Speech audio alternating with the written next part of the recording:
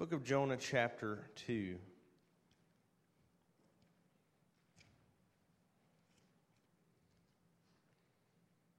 As we come to this part in the book of Jonah, we were reminded last week about how God pursues us, how He doesn't let us go, and how He doesn't leave us in the place that we are. Kind of an appropriate message for Father's Day. As we come into chapter 2 today in the book of Jonah, we are going to see where Jonah prays to God, and he prays from this difficult circumstance that he has found himself in. He has been swallowed by this great fish, and in the belly of this great fish, he begins to pray. I want us to think this morning about the fact that God, when we do not listen to Him, as Jonah did not, that God, as He pursues us,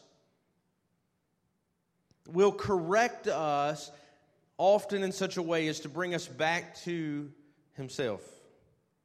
Again, kind of an appropriate message for Father's Day, as that is often the role of fathers, to correct our children and to bring them back into the way that they should go. Before I read Jonah chapter 2, I want to share with you a familiar passage, as we have just left the book of Hebrews not many weeks ago. And in Hebrews chapter 12, the writer says this: "And if you've forgotten the exhortation that addresses you as sons, my son, do not regard lightly the discipline of the Lord, nor be weary when reproved by Him. For the Lord disciplines the one He loves, and He chastises every son whom He receives." Think about that if you'll stand with me as we read Jonah chapter 2.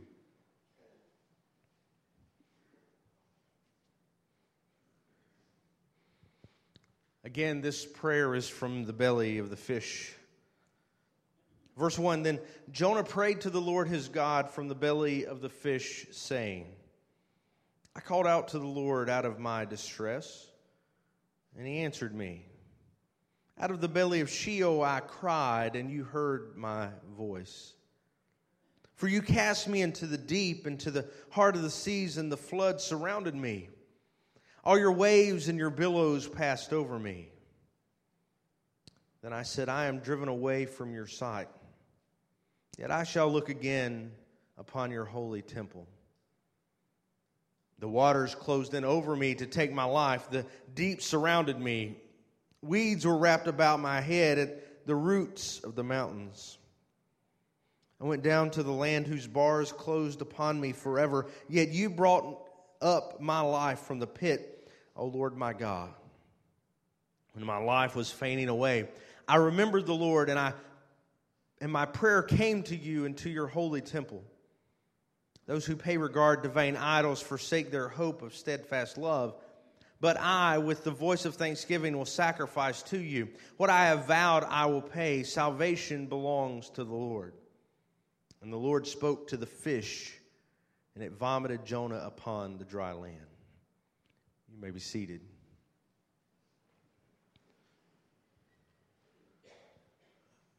This prayer that Jonah makes is very unique because we see that he is praying while he is in the belly of the fish.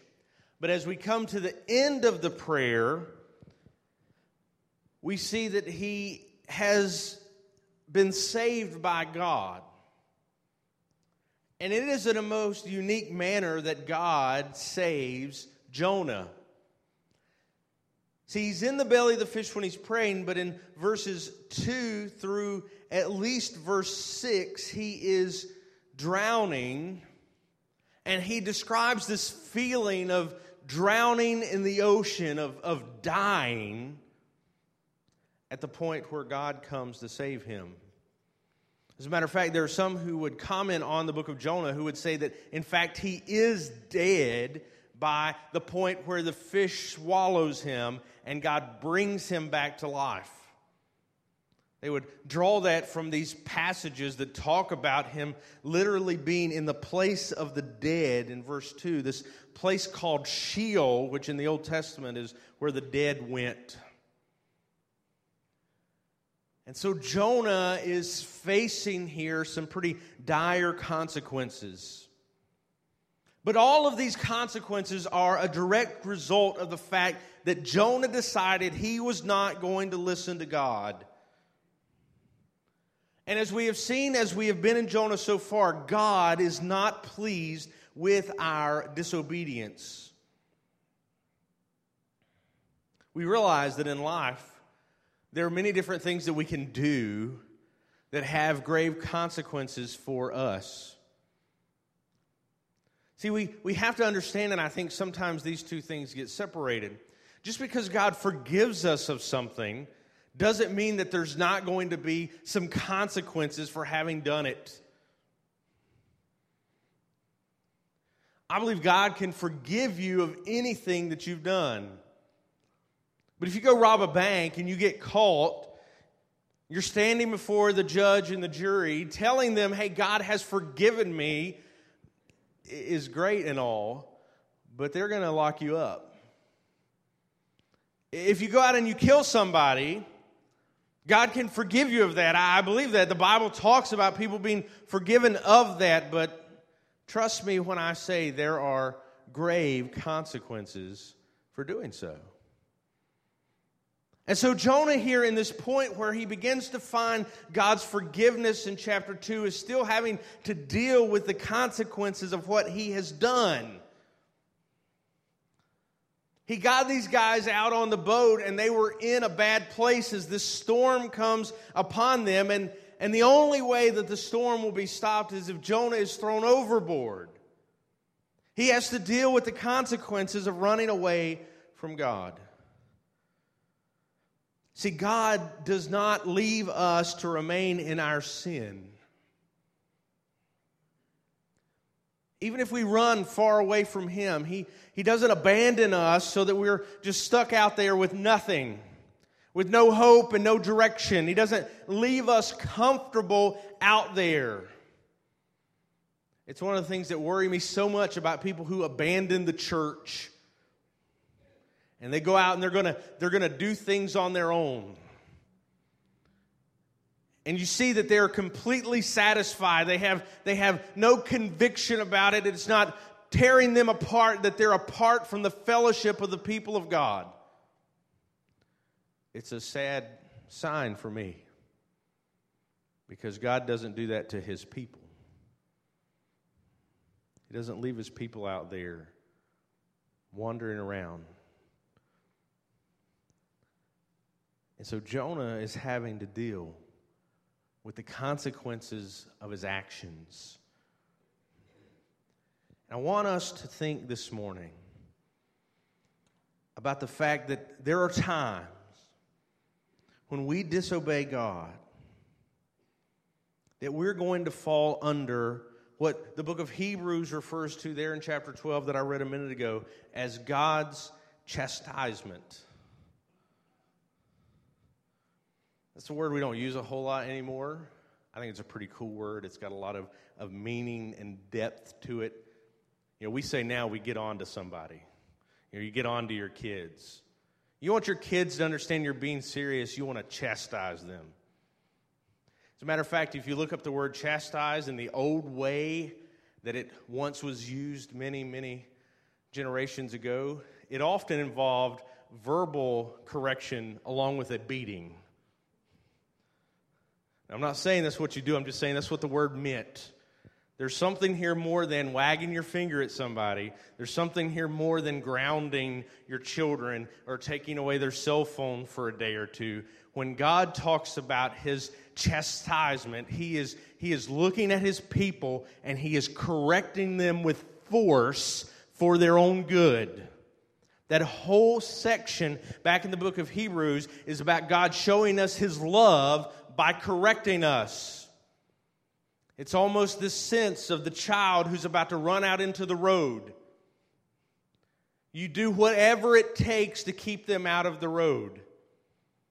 If they were running full force and you had to grab their arm to keep them from being run over, it would be better to have a broken arm than being hit by a car.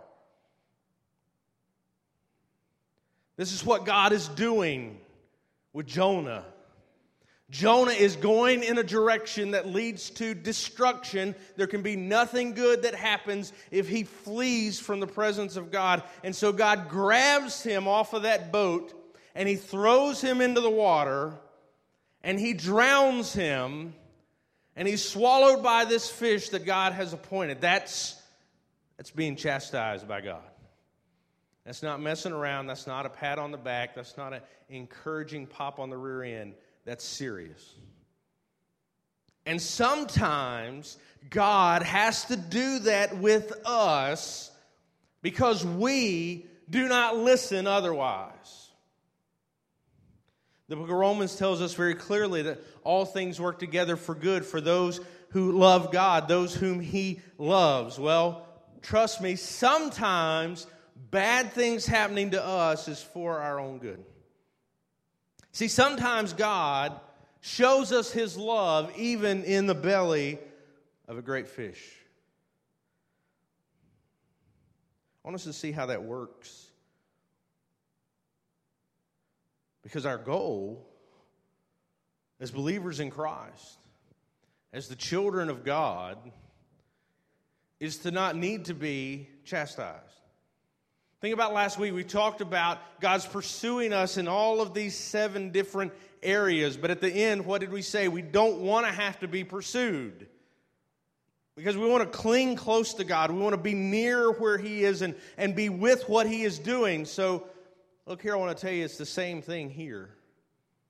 We don't want to get to the point where God has to correct us. But sometimes He does. Look beginning in verse 1 and 2. We see here that God answers Jonah even in the depths where he has fallen.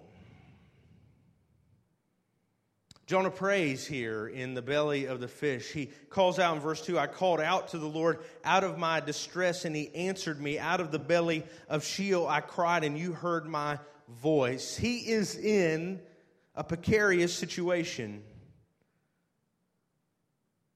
He's drowning. And it doesn't really matter how good a swimmer you are when you're in the middle of the ocean. At some point, you're going to give in. You might swim for a little while. You might hold yourself up for a little while. But at some point, you're going to drown. And so here, Jonah is in the belly of the fish, and he begins to pray for God's rescue. He begins to talk about when he was drowning in the water, and God hears him when he cries.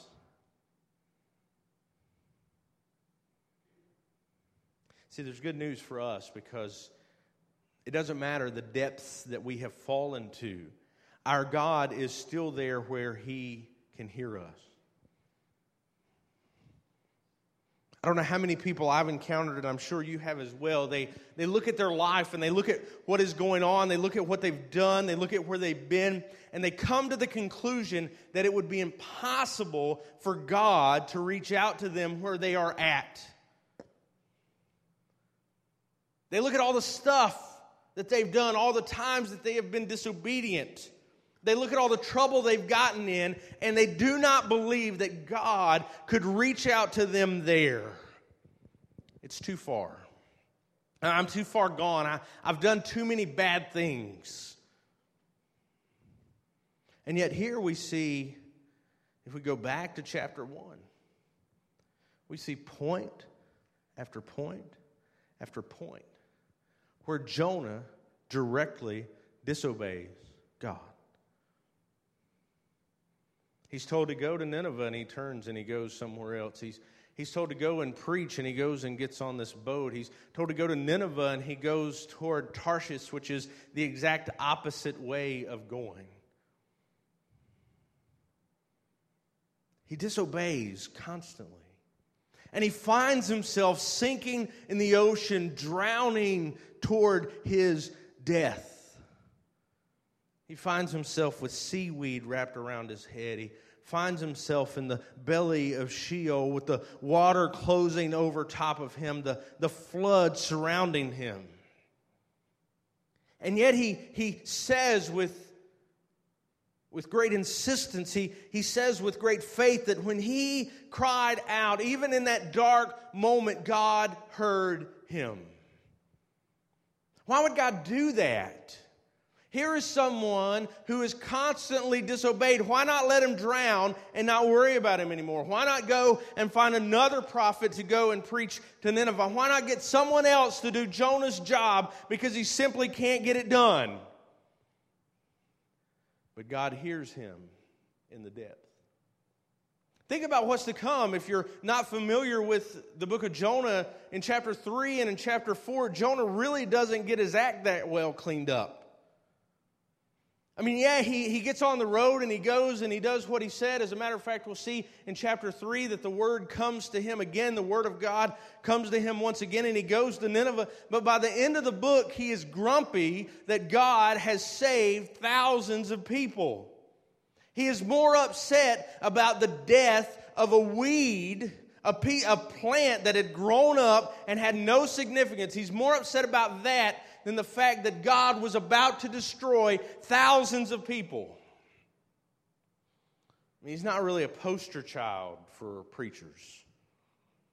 I mean, they really wouldn't be putting Jonah's picture on the cover of a book about how to do church or how to win the lost to Christ.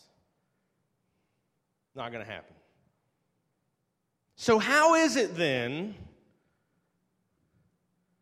that God looks down at Jonah in this pit of despair and reaches out to him and listens to him? It's because God loved Jonah.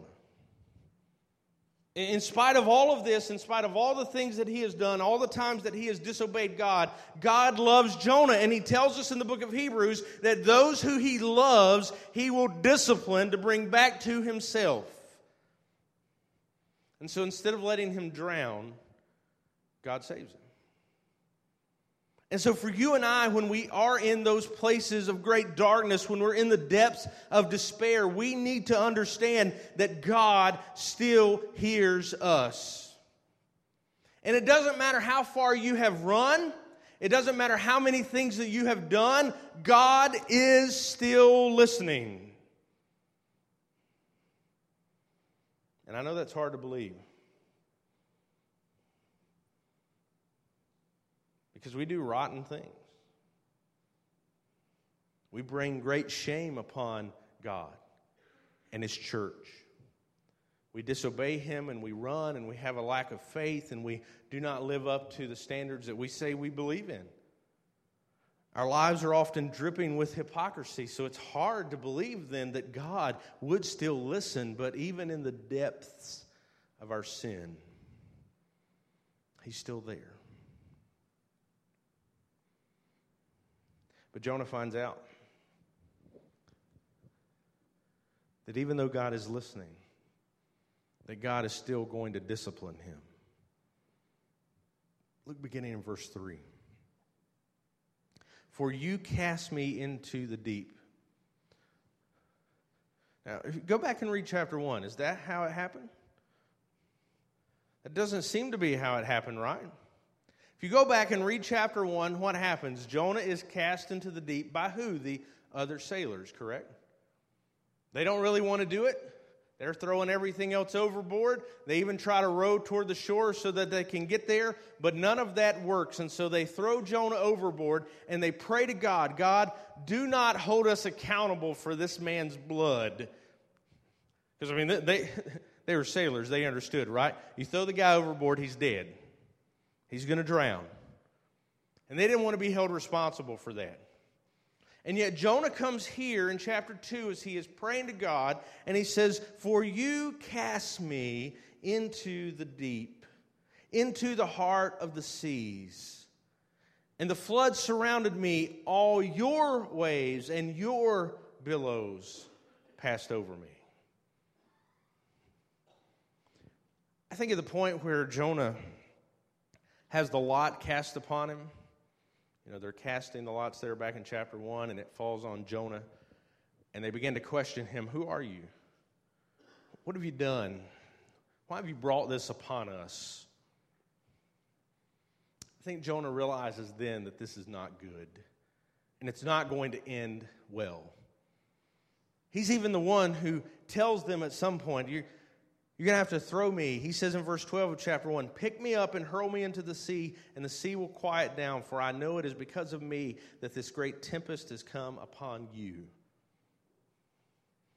He realizes he's messed up. And he, I think, believes at this point he's going to pay with his life. That God is going to judge him and strike him down dead right here in the ocean. And so when he gets to this point, he realizes that it's God who is punishing him for what he has done. Think about the worst place you've ever been. Most dangerous, smelliest, whatever, however you define worst. How does that place compare to the belly of a fish? We went fishing last weekend. You probably saw on Facebook, if you're on there, my boys gutting fish. It's pretty nasty, to be honest with you.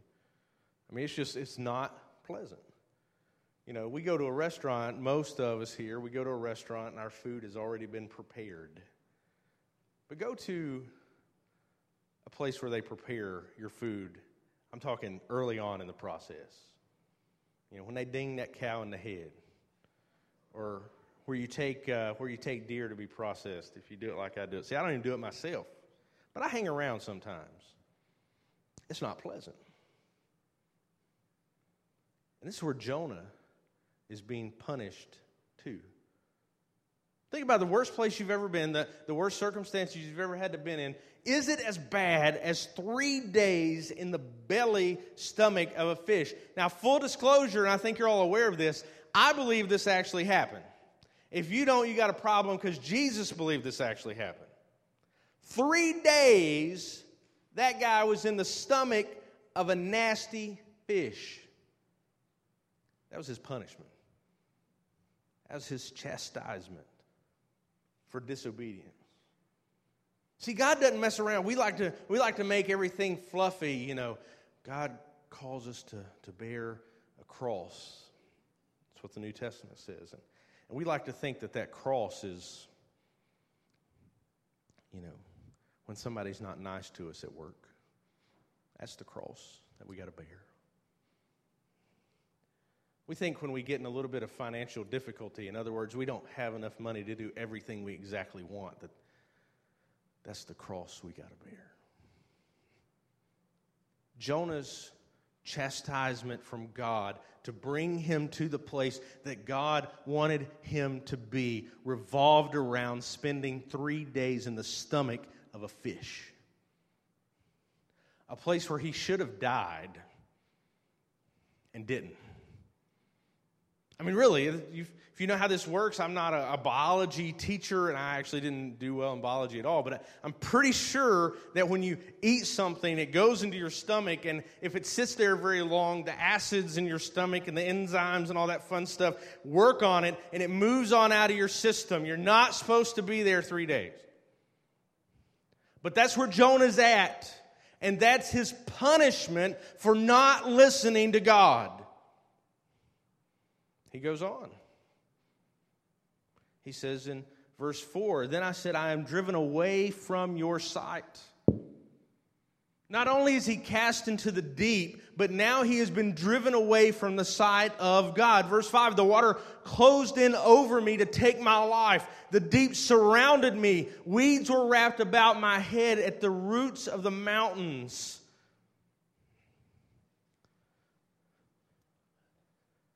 If you've ever been close to drowning, you know, as you're drowning, even if you've been in the ocean and you've got flipped over by a wave and you're just underwater a little longer than you wanted to be, your body goes into panic mode because you begin to swallow water and you know it's not supposed to be there. And it's one of the reasons why it's so dangerous rescuing someone who's drowning, because they panic and they can drown you as well.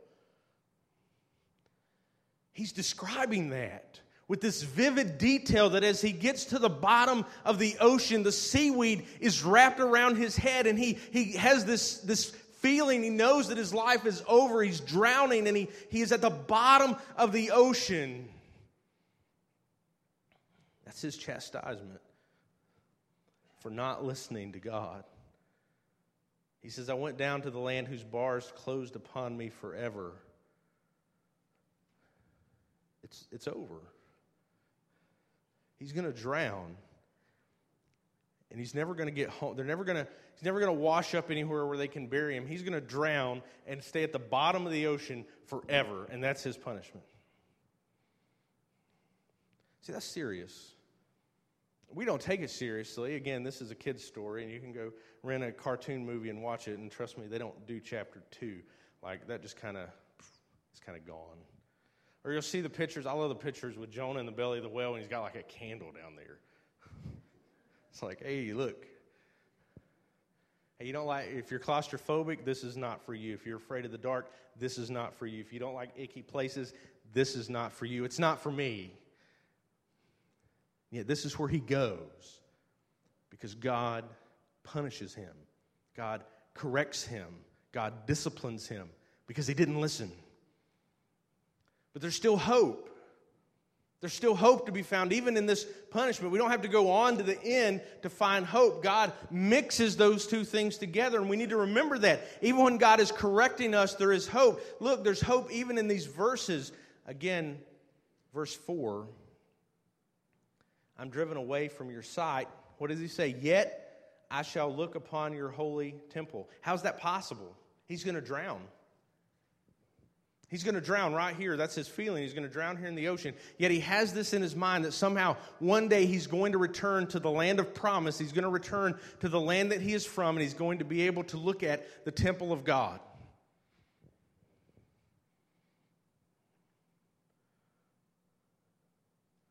Again, at the end of verse 6, he's down in this land where the bars closed upon him forever. Yet you brought up my life from the pit, O Lord my God.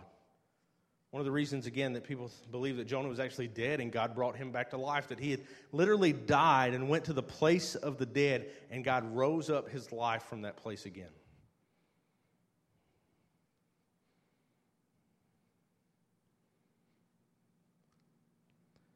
God brings him out of this place that is full of complete and utter and total despair and brings up his life once again. Some of you, if you were honest with yourself and you looked at your life, you would see that some of the things that you're dealing with, some of the things that you're facing today are because you are running away from God. Now, if we go to the New Testament and we look at Jesus as he is talking to his disciples, they see this guy who's been disabled from birth. And they want to know, why is he like this? Is it because of something his parents did, or is it because of something he did? And Jesus says, you don't even understand how things work. Because that's not how they work. That's not how I do things. It's not how I operate. He doesn't punish us like that, but he does chastise us. He does discipline us to bring us into the place he wants us to be. Maybe you've got some things you're dealing with, some struggles that you're going through, and the reality is they're upon you, and you're dealing with them because of some things you're not doing that God has told you to do, or because you're doing some things that God wants you to have no part of. And so he's correcting you. Sometimes it's gentle. Sometimes it's a small voice of God speaking and saying, this far and no further. You can go here, but don't go there. And then sometimes it's a storm in the middle of the ocean, and you're thrown overboard and you're drowning type situation. And some of you have been there. Some of you may be there right now. Well, there's hope in all of that. Because God is not this mean, angry God who sits up in heaven with lightning bolts coming out of his fingers, and he strikes down people who he doesn't like. Trust me, if that's what he did, we'd all be wiped out. See, we like to think, well, that'd just be the people over in the Middle East, or that'd be the people over in Asia, or that'd be all the people in New York and D.C. And listen, I was just in D.C., and I can understand that sentiment. But that's not how God works. God doesn't worry so much about all the people out there who don't know Him, who aren't His children. He doesn't worry so much about them right now when it comes to dishing out chastisement. That's coming one day. Right now, His work and His chastisement has to do with correcting His people. But we need to see that in all of that, in everything that He is doing, there is still hope. See, God doesn't leave us alone. He doesn't get out of our life. He doesn't get out of our way. I think we've all had that experience either as parents or as children where that's what we wanted from our parent if we were the kid, right? Or that's what our children wanted if we were the parent. Get out of my life. They say that, and 10 minutes later they're at the kitchen table wanting to eat something. Or they don't go pack their bags and get out and give you that free space in your house. But, get out of my life. It's none of your business. Sometimes as parents you just have to do that, right? You just have to let them go. And they'll mess up a while, and most likely if you've done a good job, they'll come back. Sometimes they don't. But at least they know where they can go if they mess up. Well, guess what? God stays in our business. He doesn't get out. He doesn't go away. He doesn't let us drown and get eaten by a fish and die. He stays with us. He pursues us. And even when we are being chastised by Him, He is doing it for our benefit and because of His love. So what does this show us? Look in verse 7 through 10. What does it show us that God would chastise us into following Him and to correct us? It shows us in verses 7 through 10 that our joy is found in our obedience toward God.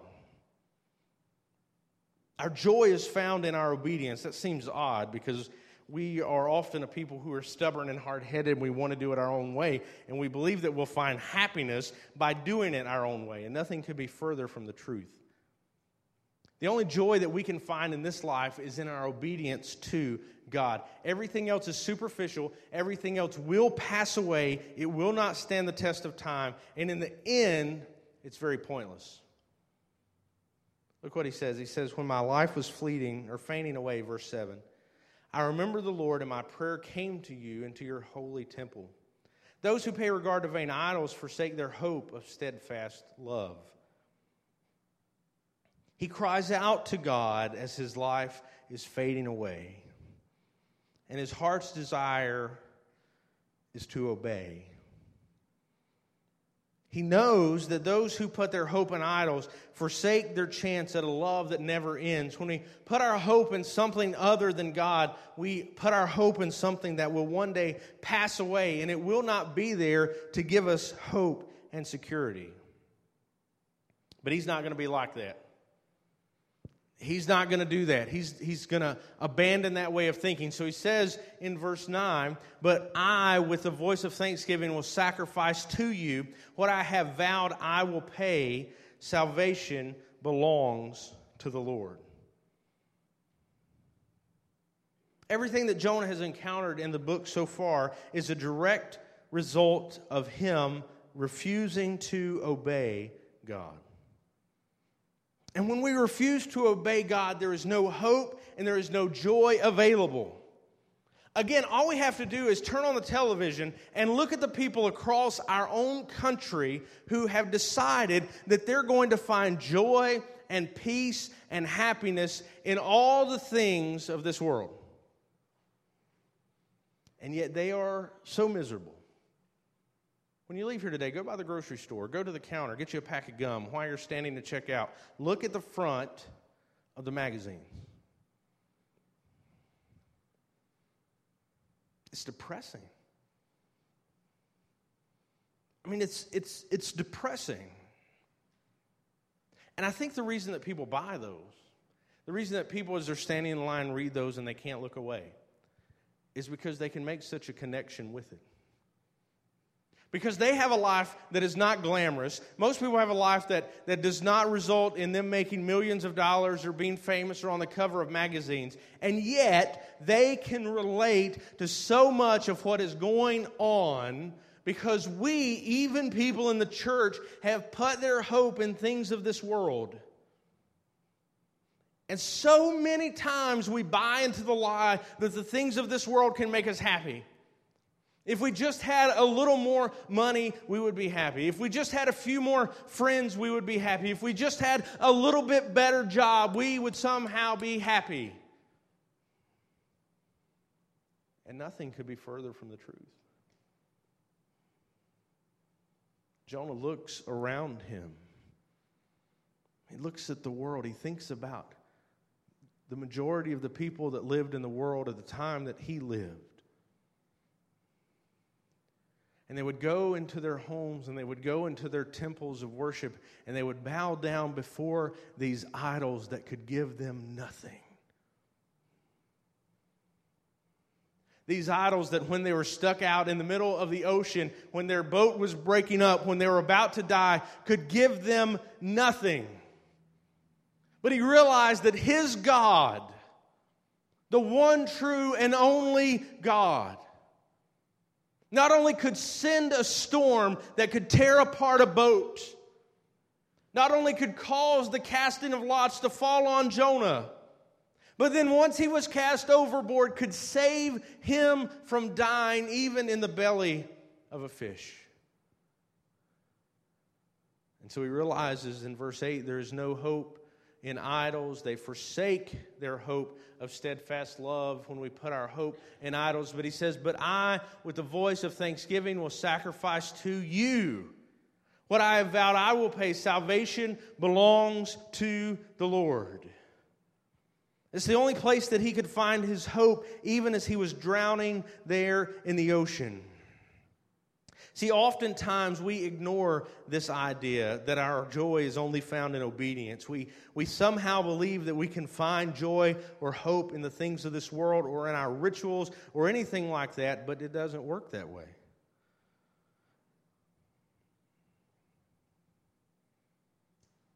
See, the things that we face are often a result of our disobedience to God. Circumstances that He wanted to keep us away from, we run toward, and then He must save us from. See, we think that we can do things in this life and the actions will have no consequences. But our God is holy and He pursues us. Sometimes it even means that we have to get put over the side of a ship. Sometimes it means that we've got to see our world around us crumble because it wasn't real anyway. We'd build it up with our falsehoods, and God puts it away. See, I think many Christians want to tempt God in this respect. We want to see how far we can push the line. But God tells us that our joy is only found in our obedience to Him. So chapter 2 ends as Jonah gets thrown up on the dry land.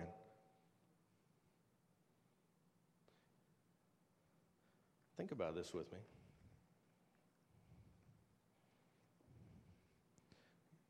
God wanted Jonah to go to Nineveh.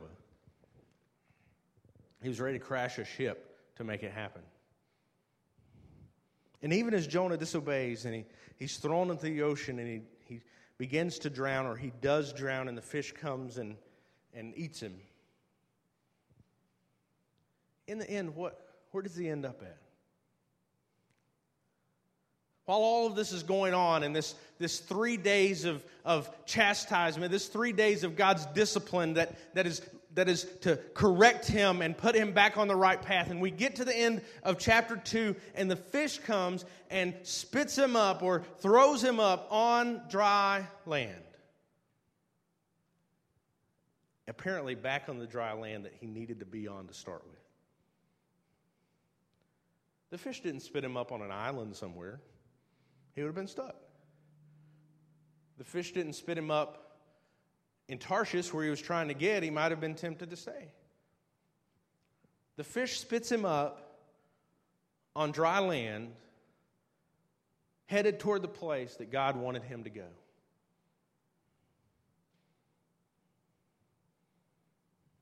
God's persistent.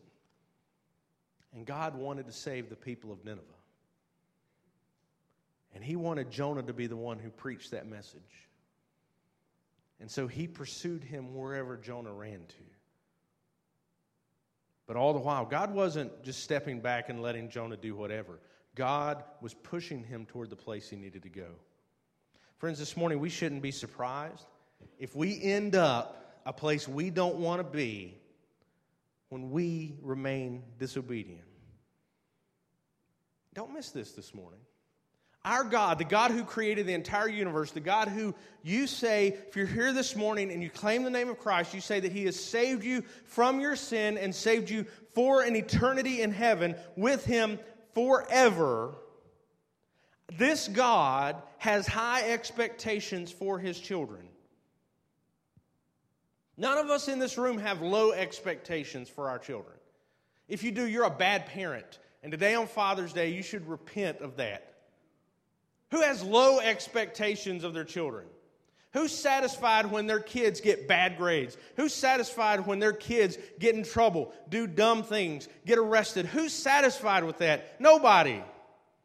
We want our kids to be the best. We want them to be better than everybody else's kids. And if you don't, I do, and mine will probably end up better than yours because you didn't have high enough expectations.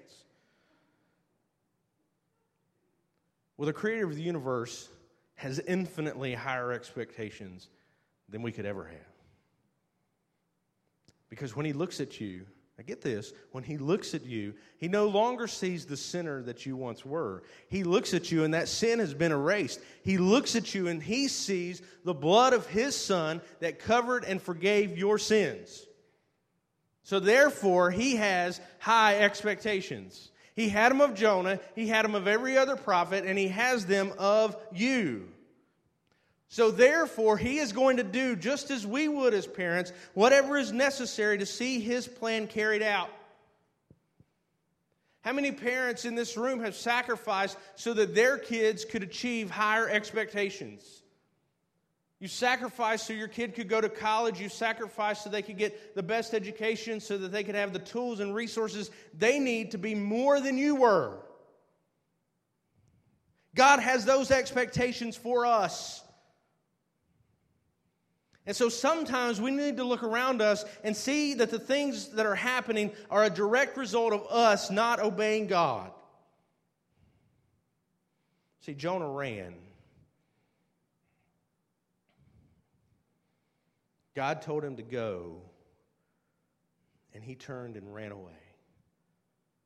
And it wasn't until he was lost in the depths of the sea, until he was in the deepest, darkest place you could get, that he turned and went in the direction that God wanted him to go. He even took a fish, scooping him up and carrying him back to land. Why would we ever want to let it get to that point?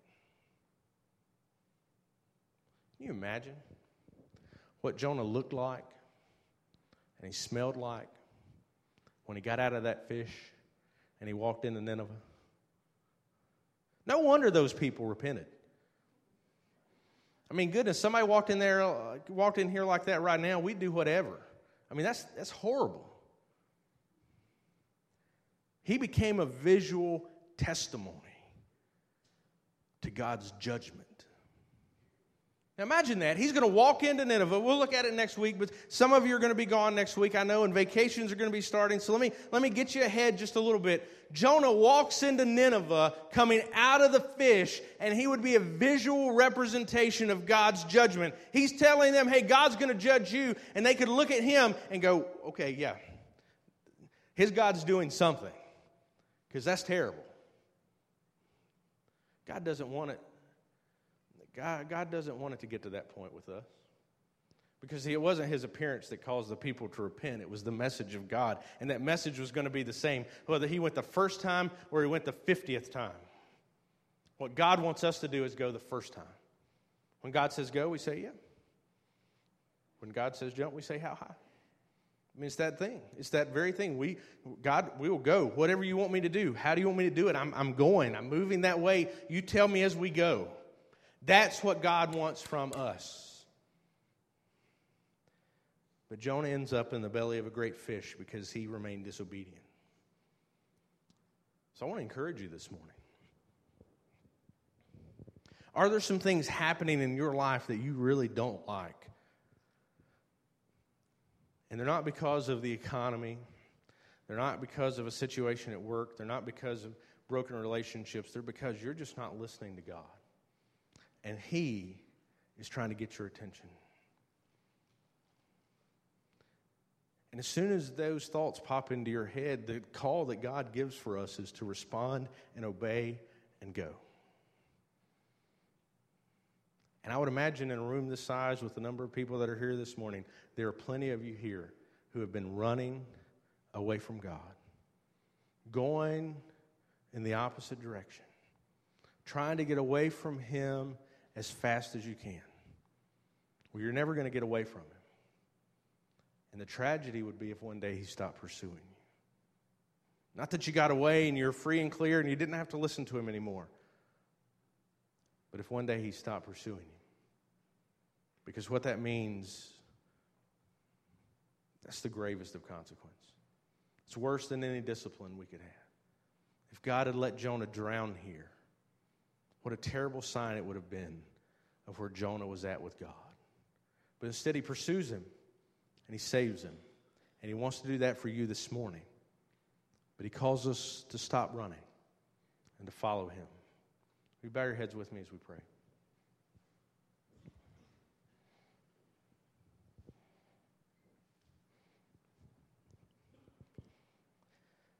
Heavenly Father, God, we are so grateful that as we look at your word, God, we see that your discipline and correction is for our good. God, you correct us and you steer our lives and you guide our hearts so that we will obey you, so that we'll follow this great and perfect plan that you have for our life, so that we will see great things accomplished in our midst, and God, so that your word and your gospel will go forth. So, Lord God, as we bring this service to a close in a few moments, God, I know that there are those here who have been running from you. And God, today you're speaking to their heart. You're showing them those areas that they're running from, how they're disobeying you, and God, how they're not living up to your standards, how they're not going where you would have them to go. They're not listening or doing what you would have them to do. And God, I just pray that in this time that you're speaking to their heart. And God, they will respond to you. God, and I pray that you would show them the hope that they have even in your discipline. God, we're so grateful that we have mercy and grace in your name. And that, God, you call on us to come and follow you. God, we thank you and praise you for all that you've done and all that you're going to do. And we ask this in Christ's name. Amen. I'm going to invite you to stand with me as we have a closing song. I want to invite you to come and respond to the message that God has given us in His Word. If there's some things that you're running from, there's some things that you're not doing that you know God would have you to do, today's the day to make that right. And maybe you've just been running from Him. You've never trusted in God. You've never placed your faith in Christ. You've never followed after Him. Today is the day to do that. Don't wait till tomorrow. Follow Him today. The great God of the universe has offered you His forgiveness and love and mercy. And He calls on you to respond. Would you do so as we sing?